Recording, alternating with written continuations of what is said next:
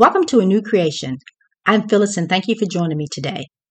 Every episode of A New Creation is commissioned by the Holy Spirit. It is new and it is from God. We face so many things in this life, so many things in the world today that are all competing for our attention. And if we're not careful, these things sometimes will make us miss what should be our main focus. In the book of Luke, chapter 10, verses 40 through 42, and I'm going to read the Berean study version of the scripture, and it reads, "But Martha was distracted about much service, and having come up, she said, 'Lord, is it not concerning to you that my sister has left me alone to serve? Therefore speak to her, that she might help me.'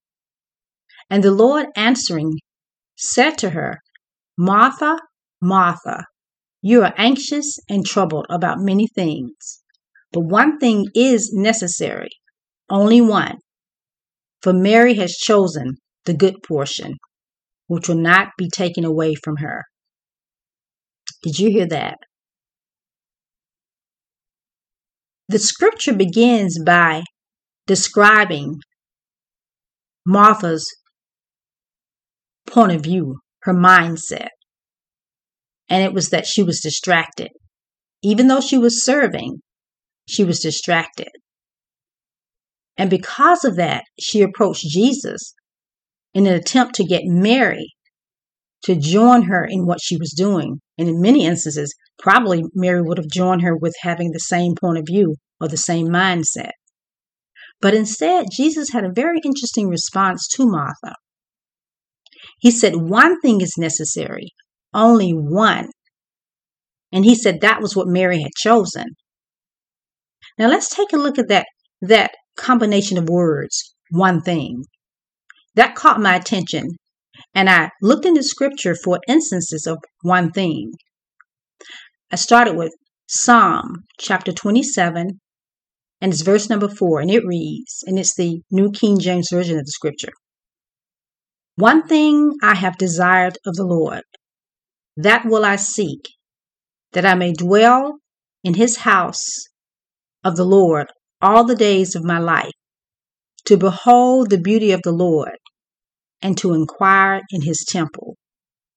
See, that was the one thing that David focused on in this psalm.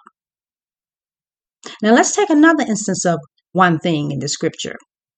It can be found in John chapter 9 and it's verse 25. And it's the International Standard Version of the scripture. And it reads, "But he responded, 'I don't know whether he is a sinner or not.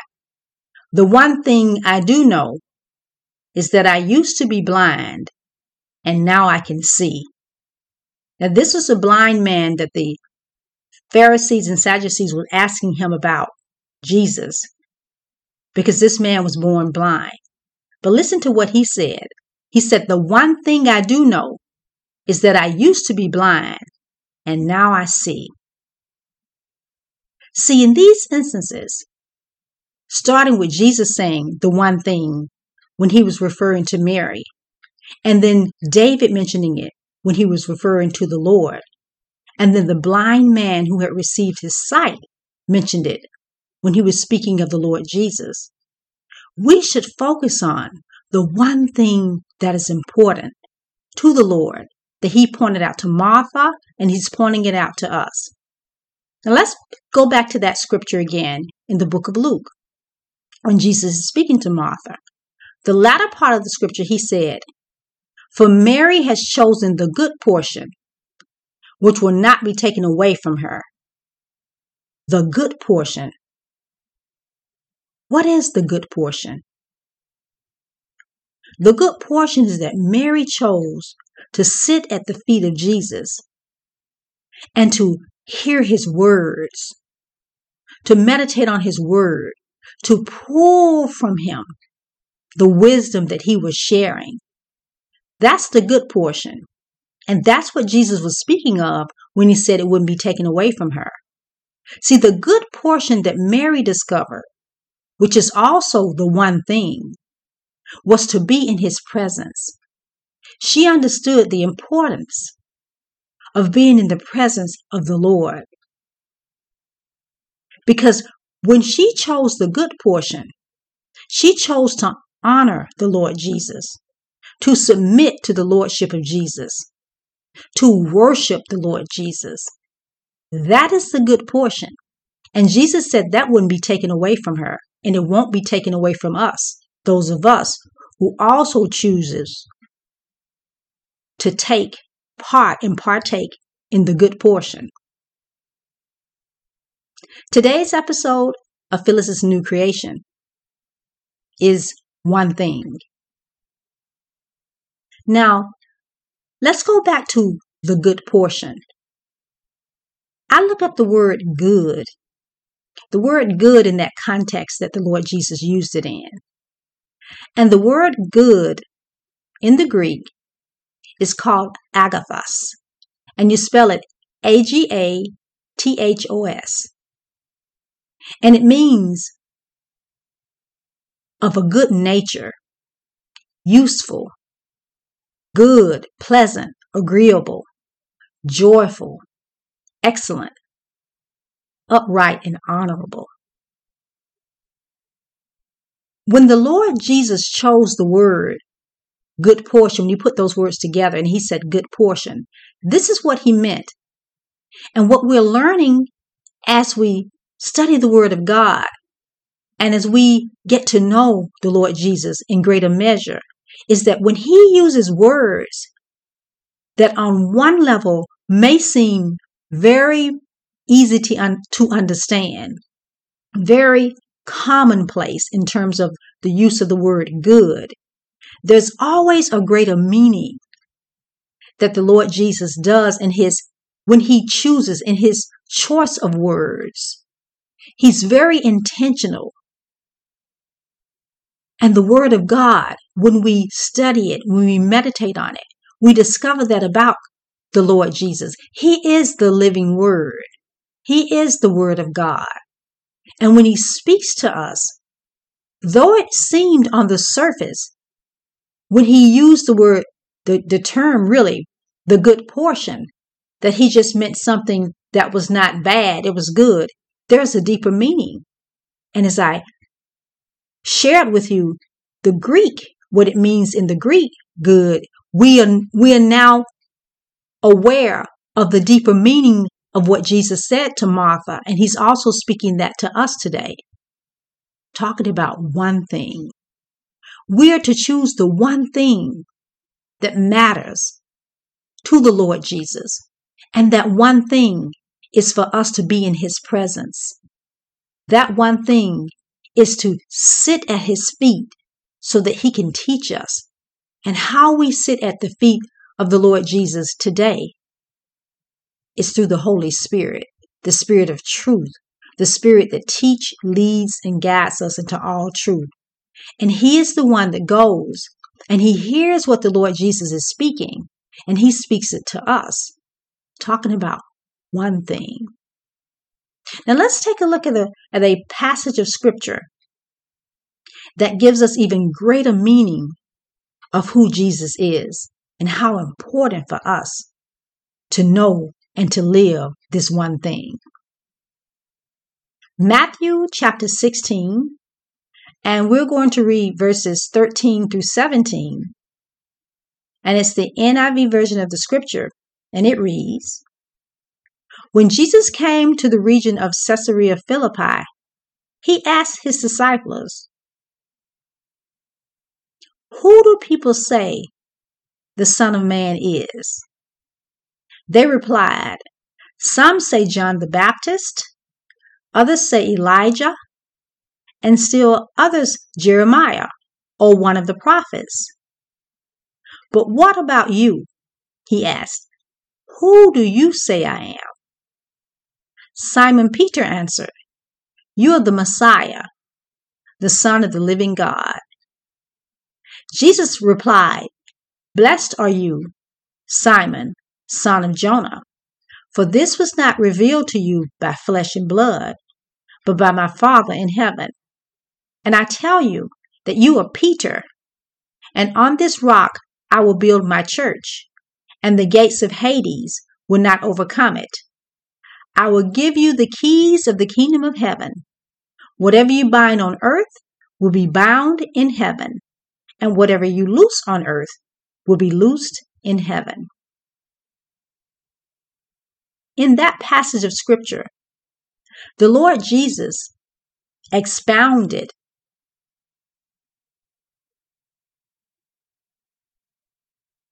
opened up to his disciples who he is. And he began by asking the disciples, who do people say that the Son of Man is? See, Jesus began by asking his disciples, who do the community, who do the people whom you come in contact with on a daily basis, maybe even in your family, your friends, your associates, the community, the society at large, say that the Son of Man is? Because if you get a picture of what those around you say about the Son of Man, then you will understand as you come in contact with them and as you share with them who the Son of Man is, how to approach them, how to share and open up to them who the Lord Jesus is. So he's asking them, who does the people in your family, who do they say I, the Son of Man, is? Let's start with the family. And he's also asking them, who do the people who are in the business community, who do they say that I am? Who in the government, what does the government, the people who you know that are in the government, what do they say that I am? Who do they say that I am? We're breaking this down in terms of our everyday interactions with others, because the scripture is designed for us to apply it to ourselves. So that's the way Jesus is asking his disciples to answer that question. Begin with your own community. Who does the community say that I am? That's basically what he's saying.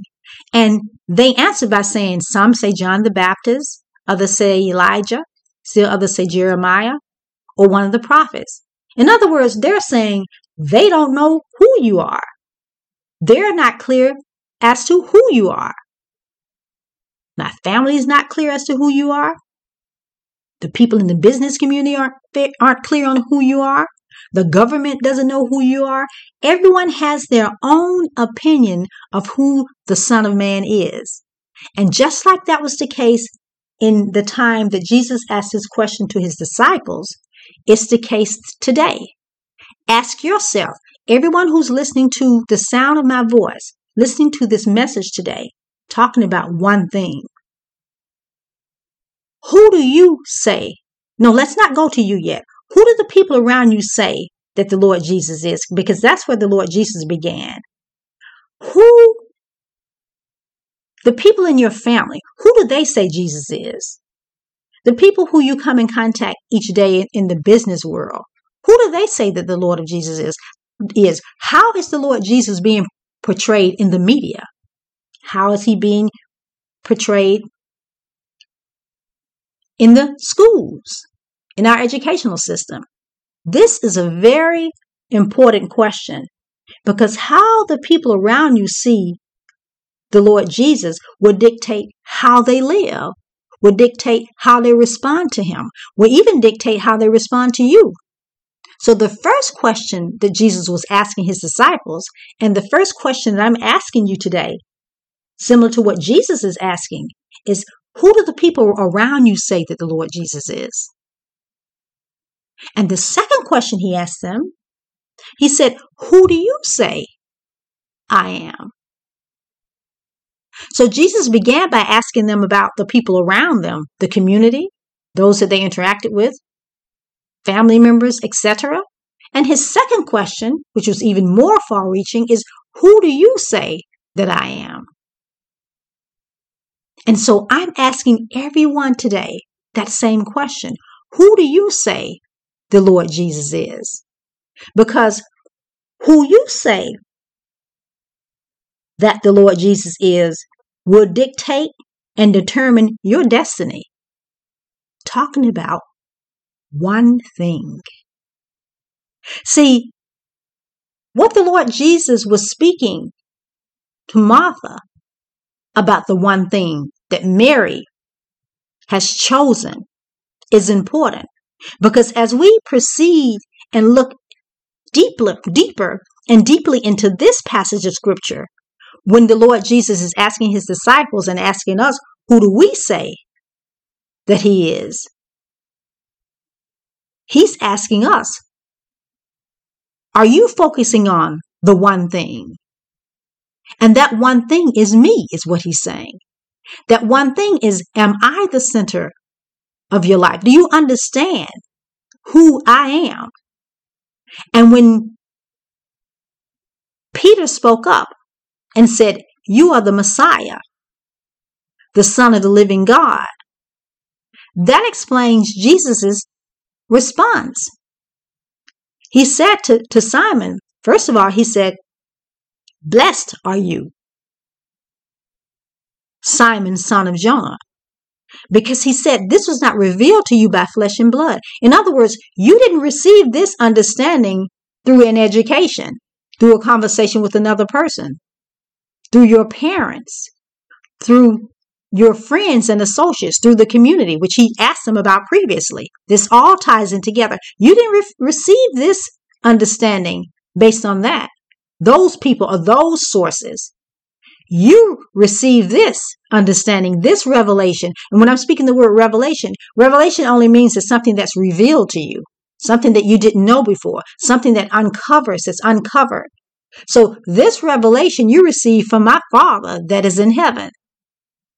So the Lord Jesus is saying to Simon Peter, and he's also saying to us, as a matter of fact, because of the revelation, he later on changed Simon Peter's name pretty much. Upon this rock, you are, well, the revelation that Simon Peter shared, upon this revelation, I will build my church. So speaking to everyone who's listening to this message today, is this the one thing in your life? Is it received by revelation? It can only be received by revelation of who the Lord Jesus is. That one thing is the Lord Jesus and who he is. He is the center of everything. So Jesus says to Peter that he's blessed because of that, because he heard from his Father, his heavenly Father, Jesus' Father and our Father, as Jesus later taught his disciples when he taught them to pray, our Father who's in heaven. Reveal this revelation to Peter, and he's revealing it again to us today. What's important, the one thing, is that we know who the Lord Jesus is. And from the revelation of understand who the Lord Jesus is, everything else in our lives, everything else that we will face in life will come together when we're in the center of his presence and in the center of the destiny that he has for our lives. In John chapter 10, verse 10, in the B clause, Jesus said that he has come that we will have life and have it more abundantly. See, Jesus' presence, and by us knowing that one thing, which is to be in his presence, he, through his presence, gives us life and gives it to us in more abundance, the abundant life, the Zoe life, the life in him, and what it gives and what it brings.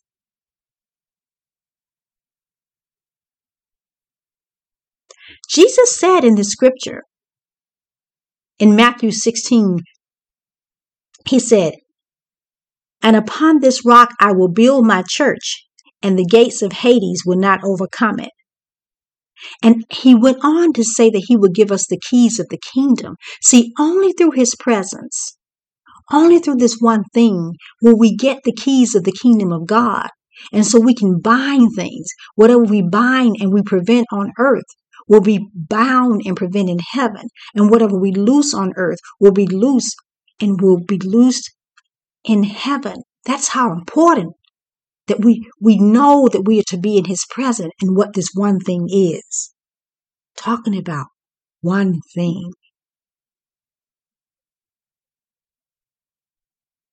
When Jesus said, upon this rock I will build my church, he said, I will build my ecclesia. He meant his ecclesia, his government, his way of governing, his governing body.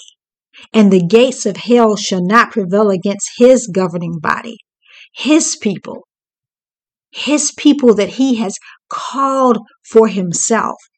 Talking about one thing. In Luke chapter 8, verse 14, this is a parable where Jesus is describing when the word of God comes forth, when someone is proclaiming the word of God, when someone is sharing the word of God, and the response from those who are hearing it, from the listeners. I'm going to read Luke chapter 18, verse 14, and it's the New Living Translation version of the scripture, and it reads, the seeds that fell among the thorns represent those who hear the message, but all too quickly, the message is crowded out by the cares and the riches and pleasures of this life. And so they never grow into maturity. Did you hear that? The word of God, when it's shared, it goes forth. But we who are hearers of the word, when that word goes forth, can respond in different ways. And this scripture describes a way that people respond in some cases. When it falls among the thorns, the people still hear the message, but quickly it says the message is crowded out. And it's crowded out because even though people hear the word of God, the cares of this life, riches, people who are consumed with just making money, and those things that bring pleasure to them, that all tie into this life. Because even though when they hear the word of God, those things overcrowd the word of God. They're more consumed and concerned about the cares of this life and riches, getting riches and the pleasures that come out of this life, that they never mature in the things of God. They never mature. They stay the same way. And in some cases, they may even miss the Lord. Talking about that one thing.